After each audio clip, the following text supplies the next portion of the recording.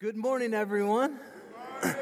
Blessings to you on our fourth Sunday of Advent as we close in on Christmas Day. For those of you who may not know, my name is Jason Lalone, and I get to serve as pastor here at Rogers Park. And throughout December, we've been preaching through the genealogy of Matthew chapter 1, which serves as part one of Jesus' resume to the world. Now, just as a resume today is submitted to dazzle a prospective employer with a list of your awesomeness, so also remember a genealogy was put forth to impress in order to secure one's place and standing in society. But to do that, here's the catch. You're supposed to leave out the bad guys and the bad stuff. But not this resume. It's one of the most truthful that's ever been submitted, which is kind of refreshing if you think about it, because most resumes that are submitted to prospective employers today are rather boring. Name and address, relevant skills, job experience, education, maybe a few highlights or awards, and those ever important references. And of course, those are meant to draw out conversation by the interviewer, but on paper, you don't really get a sense that there's been any adventure, that there's been a sense of really living life and a struggle of living life in the real world, that there's any evidence of battle scars or a sense of overcoming. It's just, here's all of my goodness. Ting. But throughout Advent, we've seen that Jesus' resume is full of questionable characters, questionable kings, and questionable conditions. His family tree is full of messy lives, acts of folly, and spiritual darkness and exile, which over the span of thousands of years is plenty enough to create a deep and abiding longing for a rescuer, a redeemer, and a ruler who will finally come and make things right. It's the cry of every human heart today, whether they acknowledge it or not. The stage has been set for who God has been pointing to all along. If there's one thing that we've learned over this last month, we've learned to not skim over the seemingly unimportant parts of the Bible in order to hurry up and get to the real action. Because if we slow down, if we read, if we go back, and we consider portions of Scripture, such as the names in Matthew's genealogy, we will find treasures. We'll see that for every was the father of, there's been an abundant outpouring of mercy and grace. By including the true names, the names associated with scandal and unbelief and even failure, by submitting an honest resume with all the grit and grime, what it has done is magnified the faithfulness of God to keep His promises throughout the epic of all of redemptive history, despite us. God keeps His promises despite us. That is a truth to treasure and to never let go of. For those of you who know it, say it with me on the count of three. 1, 2, 3. God is faithful. 1, 2, 3. God is faithful. Now look at the person next to you and say, despite me.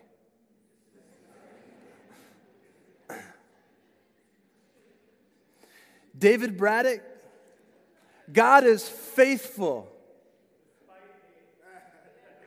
Kevin Taylor, God is faithful. Lindsay Lalone, God is faithful. And despite me too. That is a treasure to never let go of. When you are in darkness, when you sense you have blown it, when you feel shame, is that God is going to keep His promise to you. Don't ever let go of that, which now brings us to the moment of the King's arrival, what all of God's people have been longing for. So if you have your Bible with you this morning, turn to Matthew chapter 1. Matthew chapter 1, we're going to be in verses 18 through 25. It's going to be on page 471 of your house Bible. If you're new to turning the pages of the Bible, that's totally okay. The big numbers are the chapters, and the smaller numbers that follow are the verses. And if you don't own a Bible, or if you know someone who needs a Bible, take one of those Bibles with you out the door today. We're so glad that you're here. We want to at least give you a gift this Christmas of God's precious word, which is the greatest treasure we have as a church. I'm not going to ask you to stand, but you'll follow along with me for the reading of God's word on the screen if you can see it. That's another reason why I brought you a little closer this morning. Matthew chapter 1, beginning at verse 18. Now the birth of Jesus Christ took place in this way. When his mother Mary had been betrothed to Joseph, before they came together, she was found to be with child from the Holy Spirit. And her husband Joseph, being a just man and unwilling to put her to shame, resolved to divorce her quietly. But as he considered these things, behold, an angel of the Lord appeared to him in a dream, saying, Joseph, son of David, do not fear to take Mary as your wife, for that which is conceived in her is from the Holy Spirit. She will bear a son, and you shall call his name Jesus, for he will save his people from his sins. Or from their sins. Verse 22. And all this took place to fulfill what the Lord had spoken by the prophet, that is Isaiah, and we'll get to that here in a little bit. Behold, the virgin shall conceive and bear a son, and they shall call his name Emmanuel, which means God with us. And when Joseph woke from his sleep, he did as the angel of the Lord commanded him. He took his wife, but he knew her not until she had given birth to a son, and he called his name Jesus. Here's my theme, which will keep us moving this morning. The King came in this way. Let's pray. Father, we thank you for this morning. We just thank you so much for our intimate fellowship and gathering. It's actually a little bit refreshing this morning, just for all of us to be close to one another. As we hear from you this morning. That's what we come expectant. We come expectant to receive treasure and receive the gift of your word this Christmas. There's nothing like it, for if we have nothing else, but if we have you and we have your word, which you've exalted above all things, we have everything. And so, Father, I pray that you do a work in our hearts this morning, that you'd help us to see Christmas in a different light, that you would help us to unpack even further, and you give all of us even more and further in-depth of insight, that in your providence, that in your sovereignty, before the foundation of the world, you determine that your Son, our Lord Jesus Christ, the King, would come in this way. Oh, God, I ask that you find our hearts humble. May we bow before your word this morning. In Christ's name, amen. Let's kick off in verse 18. Now the birth of Jesus, Joshua, Yeshua, the Lord saves, salvation, the birth of Jesus Christ, the anointed Messiah, the King of kings and Lord of lords, the Redeemer of the enslaved, the healer of the brokenhearted, the encourager of lost hopes, deliverer from afflictions, and Savior of the world, took place in this way. First, to a no-name common family. I mean, let's set it straight. If you think that a long-awaited king would be born into a family of prominence, a family who had a last name, like a Rockefeller or a Kennedy or a Pritzker, a family of the highest class who could pull off the most extravagant of celebrations, someone who could produce the most shine and draw the most attention, but not this king. Instead of princes and princesses, instead of royalty, beauty, and flamboyant processions, it's Joseph and Mary. No name, every day, common people. And poor at that. We know that because when they eventually brought Jesus for his consecration in Luke chapter 2, they gave the minimum offering that the law required, a pair of doves or 2 small pigeons. But that's the way God does things, right? This is consistent all throughout Scripture. And I don't want us to miss this point because it has very important implications for us. One, to remind ourselves of who we are and to be encouraged that although you may not be much in the world's eyes, you have heaven's attention, regardless of your role or your status. And two, that it would cause us to make sure that we are showing love, dignity, and respect to everyone who the world has deemed beneath us. Why? First, as followers of Jesus, that's what we do. Second, you never know, they could be your boss one day. Or your ruler one day. And third, God has another big reason, which we're going to get to in a second. But first, let's just take a quick scan throughout the Scriptures. And this just doesn't take much if you're familiar with the Scriptures. Just whipped off this in about a minute and a half the other day. To remind ourselves once again who God calls and who He uses. Abraham. God calls a guy named Abram. He wasn't even had the ham on there yet. Out of obscurity in Ur. Ur? Where are you from, Abraham? I'm from Ur. Ur? What? Where's Ur? He calls Moses while he's a fugitive on the run for murder. Gideon while he's threshing wheat. Oh boy, that's thrilling.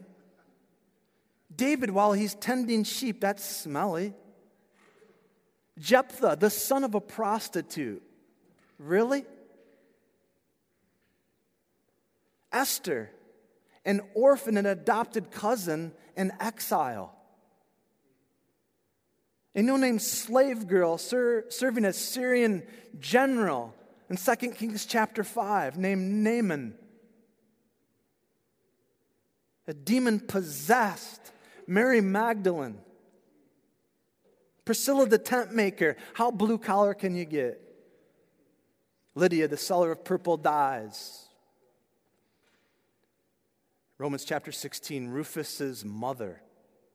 That's all Paul says. It's Rufus's mother. But on the other side said, who became like a mother to him. How about that? I mean, let's face it, it doesn't get any more common than a gal named Mary getting married to a guy named Joe. But oh, the glory. In 1999, there's a book that came out. I remember seeing it in the bookstore. And it brought to my attention when I was preparing for this message. And it was called Praying for the 365 Most Influential People in the World.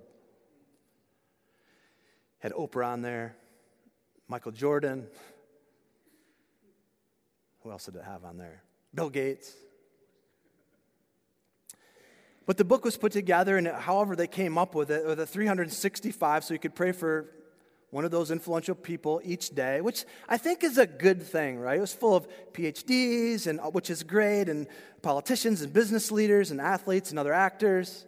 And it was a good idea, right? But the whole premise behind the book was that if God got a hold of these 365 influential people, then the world would be turned upside down. And I remember then it was brought to my attention how I felt, and when I was looking at the book and kind of reading through it and asking myself, what's this all about? I was just like, really?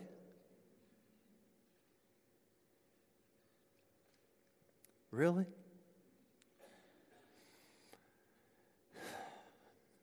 Peter, fisherman guy. Paul, a religious terrorist. All these no names prior when they were called. Very interesting how we think about things. Follow along closely in 1 Corinthians 1:26-30, which you might be able to see on the screen above me. This is a memory verse challenge to you, by the way. Hide this one deep in your heart and meditate on it constantly. Brothers and sisters, because we're all family here, brothers and sisters, God is our Father.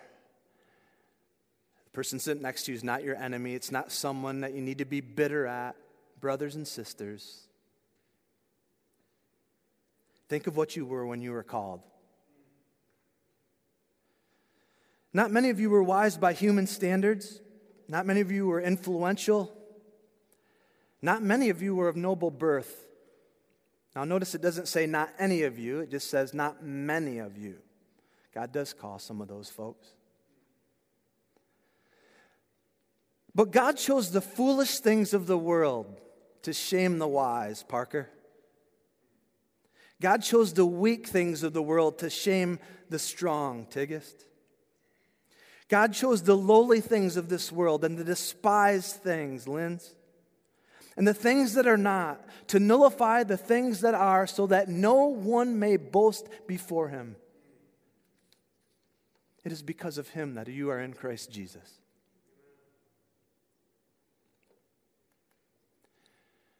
In that passage, God is doing his thing in such a way that he's turning nobodies into somebodies and somebodies into nobodies to help us get that it is all about him.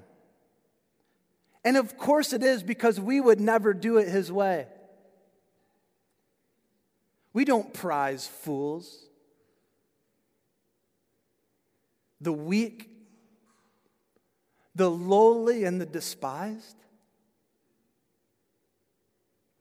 But God says, that's my candidate.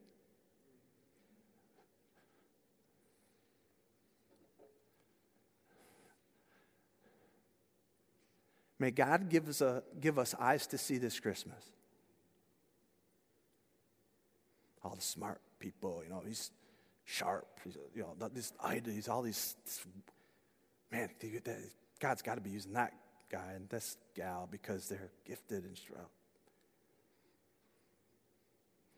Okay.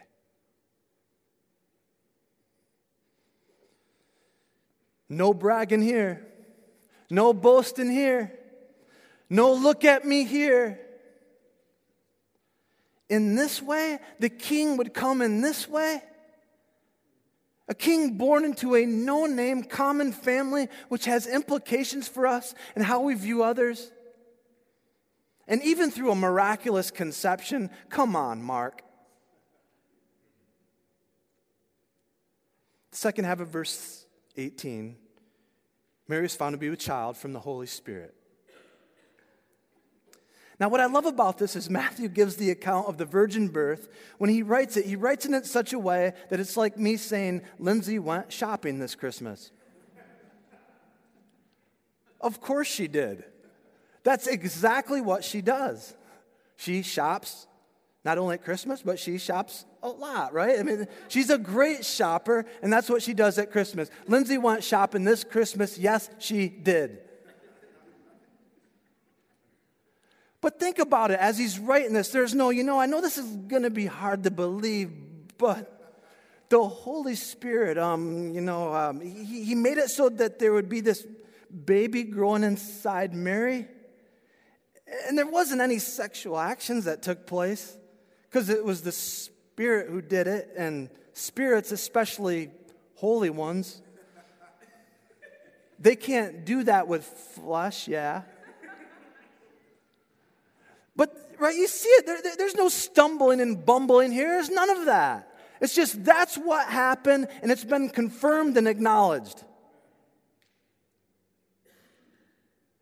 And remember further, Matthew's writing, as what Lee and Jamie and Phil have done so well in unpacking these last 3 weeks. Remember that Matthew is writing to a Jewish audience, and he would have never thought to tell the birth of Jesus in this way. There has already been plenty of fictional stories of heroes being conceived by the intervention of God, such as Hercules. For many, this would have been considered blasphemy right from the beginning of the letter. Just throw it away. Matthew's taking a risk here. I mean, he is writing this, kicking it off. It's almost as if he's writing it to make it so you don't believe it.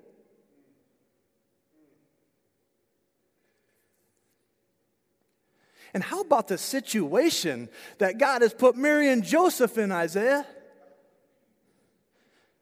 They aren't necessarily starting out on a good foot here. There's already an issue in the relationship. Preparation for a godly Christian marriage is supposed to be drama-free. Or at least you're supposed to hide it. But Mary's pregnant before the wedding. And in a shame and honor culture, that would have landed on the side of shame. She would have gotten the scarlet letter. From on the outside, all Mary's girls would have been like, her and Mary and Joseph, you know? And from on the inside, Joseph is out of there. Mary must have cheated on him. This is life in the real world, isn't it? I mean, we don't got a whole lot of details here, but it takes the intervention of an angel to get this thing worked out. There's a whole lot of mess going on here, and God has put him right in the middle of it. I mean, how could they ever plan for a gender reveal? The angel already gave the ultrasound.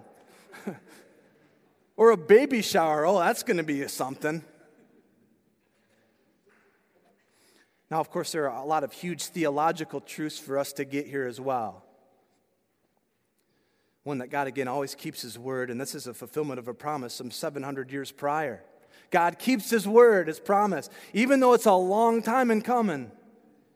2, the virgin birth points to Jesus' divinity. After all, he did end up forgiving sins during doing miracles and rising from the dead.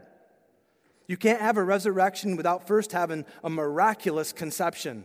God has to be in that.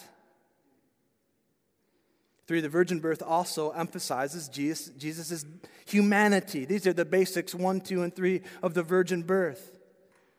And that he was made like us in every way, yet was without sin, making him the perfect intermediary between God and man. And he could fully atone for our sins. There's a lot to chew on that. Books and books full. But for the sake of time, because my aim is to go a little bit shorter this morning, I think I'm doing okay. I just want us to get something else this Christmas. That if there's something we can existentially learn from the virgin birth, I don't think I've ever used that word in a sermon. If there's one thing that we can existentially get and understand and learn from the virgin birth, it's that God often does his best work in our uncertainties, our head scratchers, and the things that make you go, The circumstances in our lives that don't fit our controlled and orderly boxes of A, B, C, 1, 2, 3. And please hear me, there is nothing at all wrong with order. Order is a great gift from God. But if you don't have a category for a non-category, you are going to miss out on a whole lot of awe and wonder.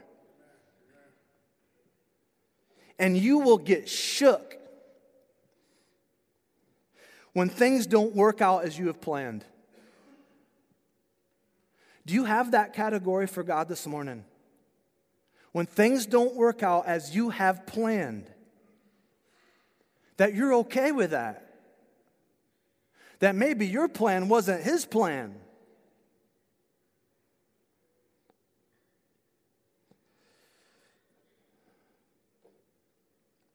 You know, let's face it. I'm not the smartest guy in the world, but I've walked with Jesus long enough to know that he is full of surprises. Yes, it is a blessing when things go as planned. 1, 2, 3.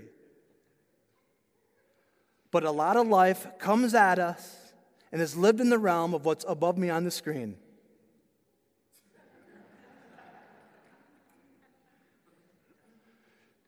Can I get a witness?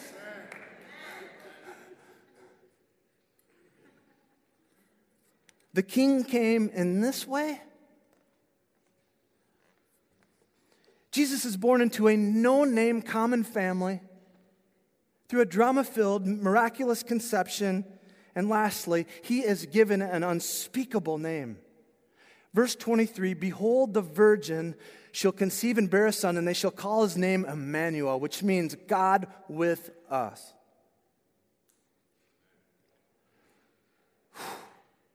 Now, there's a few things I want to draw out here, and the first is how you interpret the meaning of Scripture, particularly in the New Testament's use of the Old Testament text like we have here.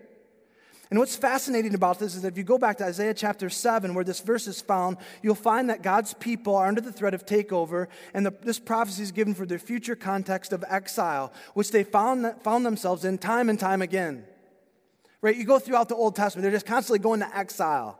You say, why does God always do that to his people? Does God not like his people, and does he just love to torment them? No. But it's because of their disobedience and their commitment and their loyal love back to him and their lack of appreciation for who he was and what he had done for them. As they disobeyed and they strayed, and so God would send them into exile. And it was a way that helped them to see how bad it was without him as their king. That's why when you're struggling and you're in the muck of sin and things are going bad and it's crappy and you got a bad attitude about others and you're down and you're mad and you're depressed and you're bitter at others, do you think that you might be the problem? Or you don't have the full story, or you're just created your own thing. Does anybody know what I'm talking about there? Not that I've never done that. I've never.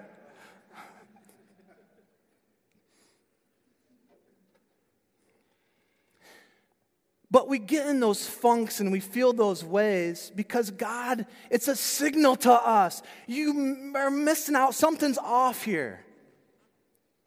And so have a little fun in your little personal exile of misery. But the point is, I'm trying to draw you back to me because you're missing out and you're forgetting how good I am. And that by repentance and faith, you can trust his goodness and his care and get under that covering again, that blessing.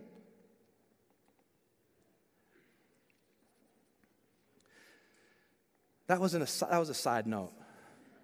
Now, if we go back to our genealogy, we'll see that Matthew has concluded with God's people again in the context of exile. After the exile to Babylon in verse 12 and the time of Christ, in verse 17, there has been a long period of silence, which we've talked about in these last weeks, which points beyond a mere physical exile to a spiritual one.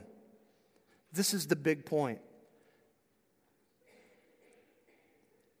God's people think they have a problem with Rome, but really they have a problem with him. Just like in Isaiah, Matthew is writing in the context of exile, but people weren't thinking of an Emmanuel, a God with us, deliverer. They were thinking of someone else, a deliverer to rescue them from the empire. Besides, an Emmanuel is nothing short of outrageous. That's outrageous. That would be unheard of. That's an unspeakable name. Even know that there is no greater blessing that could be conceived of, that God would dwell with his people continually. Surely it wouldn't be like this, God with us? It's blasphemous on one end, and it promotes terror on the other. They knew that God had said to Moses that no one could look upon him and live. They would be consumed by his holiness. This is crazy. This is stupid crazy.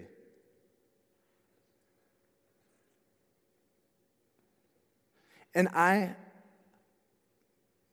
can say for myself that I don't, and we don't, feel the weight of what Matthew is writing here on this side of the resurrection. But to those he's writing to then, they would have been shocked and unsettled. As it turns out, this simple story of Jesus' birth isn't so simple. It's just not words on the screen that we just kind of go through every Christmas. It's actually quite a bit bewildering that he would do it in this way. A common family, a miraculous conception, and an unspeakable name. But what would you really expect? We are dealing with God here at Christmas. Not Santa or mistletoes. We are dealing with God here at Christmas.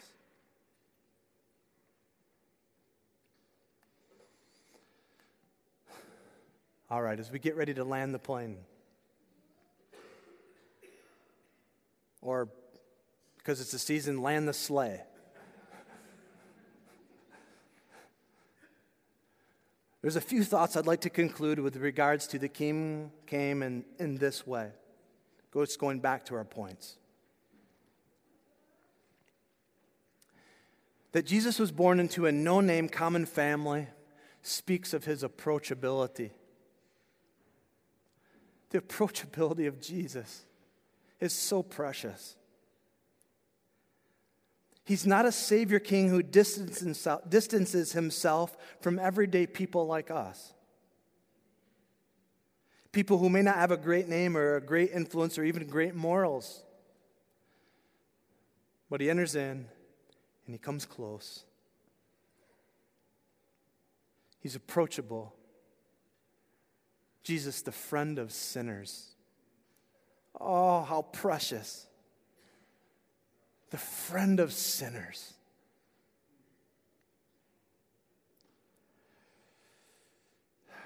You're just a friend of just other Christians?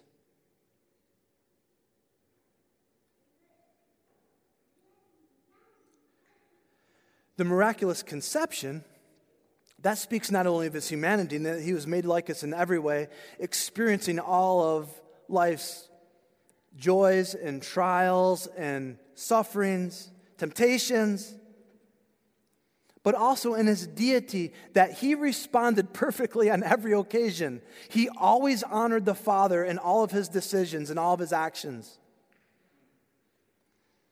As has been said in a lot of different kinds of ways, he's like us, but he's unlike anyone we have ever seen. His unspeakable name, Emmanuel, God with us, speaks of his intimacy and companionship.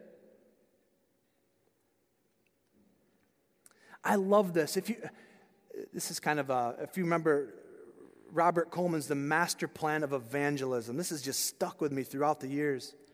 When Jesus called the first disciples to himself in Mark chapter 3, it says that Jesus called them so that they might be with him.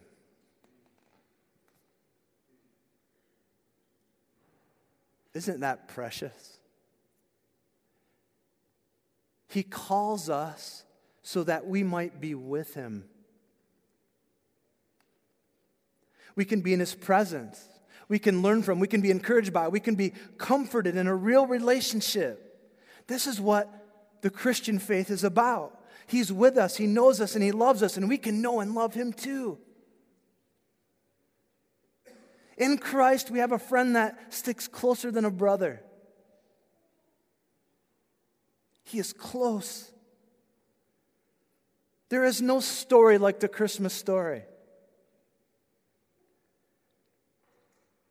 All the other religions of the world give their suggestions, their rules, their ideas, their observances to try and help you so you can try to find God, except, as we know and what we believe, Christianity, which is the story about God who has come to find us and meet us exactly where we're at.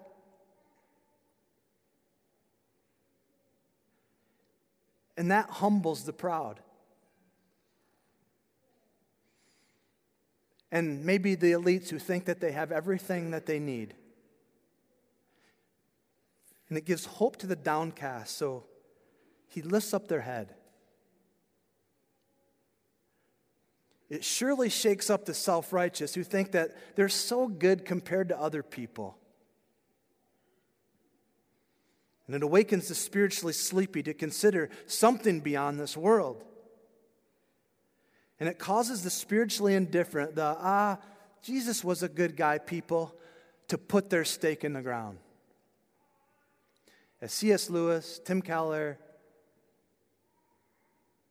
and 5,000 other people have said, you can do a lot of other things, or you can do a lot of things with Jesus, such as muddy up the glory of Christmas with other things, but you can't do nothing with him.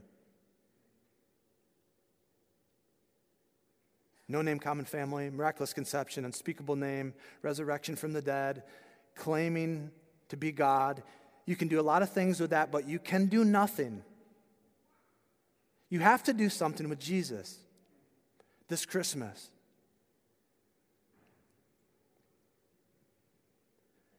Christmas is much more than a birth. It's about an arrival that transforms the lives of those who believe its story. It's about an arrival. He has come, and he's coming again. Let's pray. Father, we bless you for your word this morning. Thank you for this Christmas story. Father, I'm just reminded, thank you for your treasure trove of truth. It's so awesome. It's so different. It's so unlike anything that we ever hear about or read about or what's pursued in this world. It's so upside down in all of its aspects. We bless you for our story. It's incredible. And God, I pray that we take these truths to heart, that you'd magnify the name of your Son, the power of the Spirit, and enlightenment that he gives who resides in us, so that this Christmas we would see you more and more for who you are, that we would worship you as we gather together with family and friends, those who may not know Christ. Oh God, may Jesus be seen this season, I pray, for us as a church, for our North Rogers Park family, our Breakers family, for our West Rogers Park family, our Rogers Park network, our family of faith up here in the far north side of Chicago. Oh Lord, may we live the Christmas story. Humble our hearts again, Father, I pray in Jesus' name. Amen.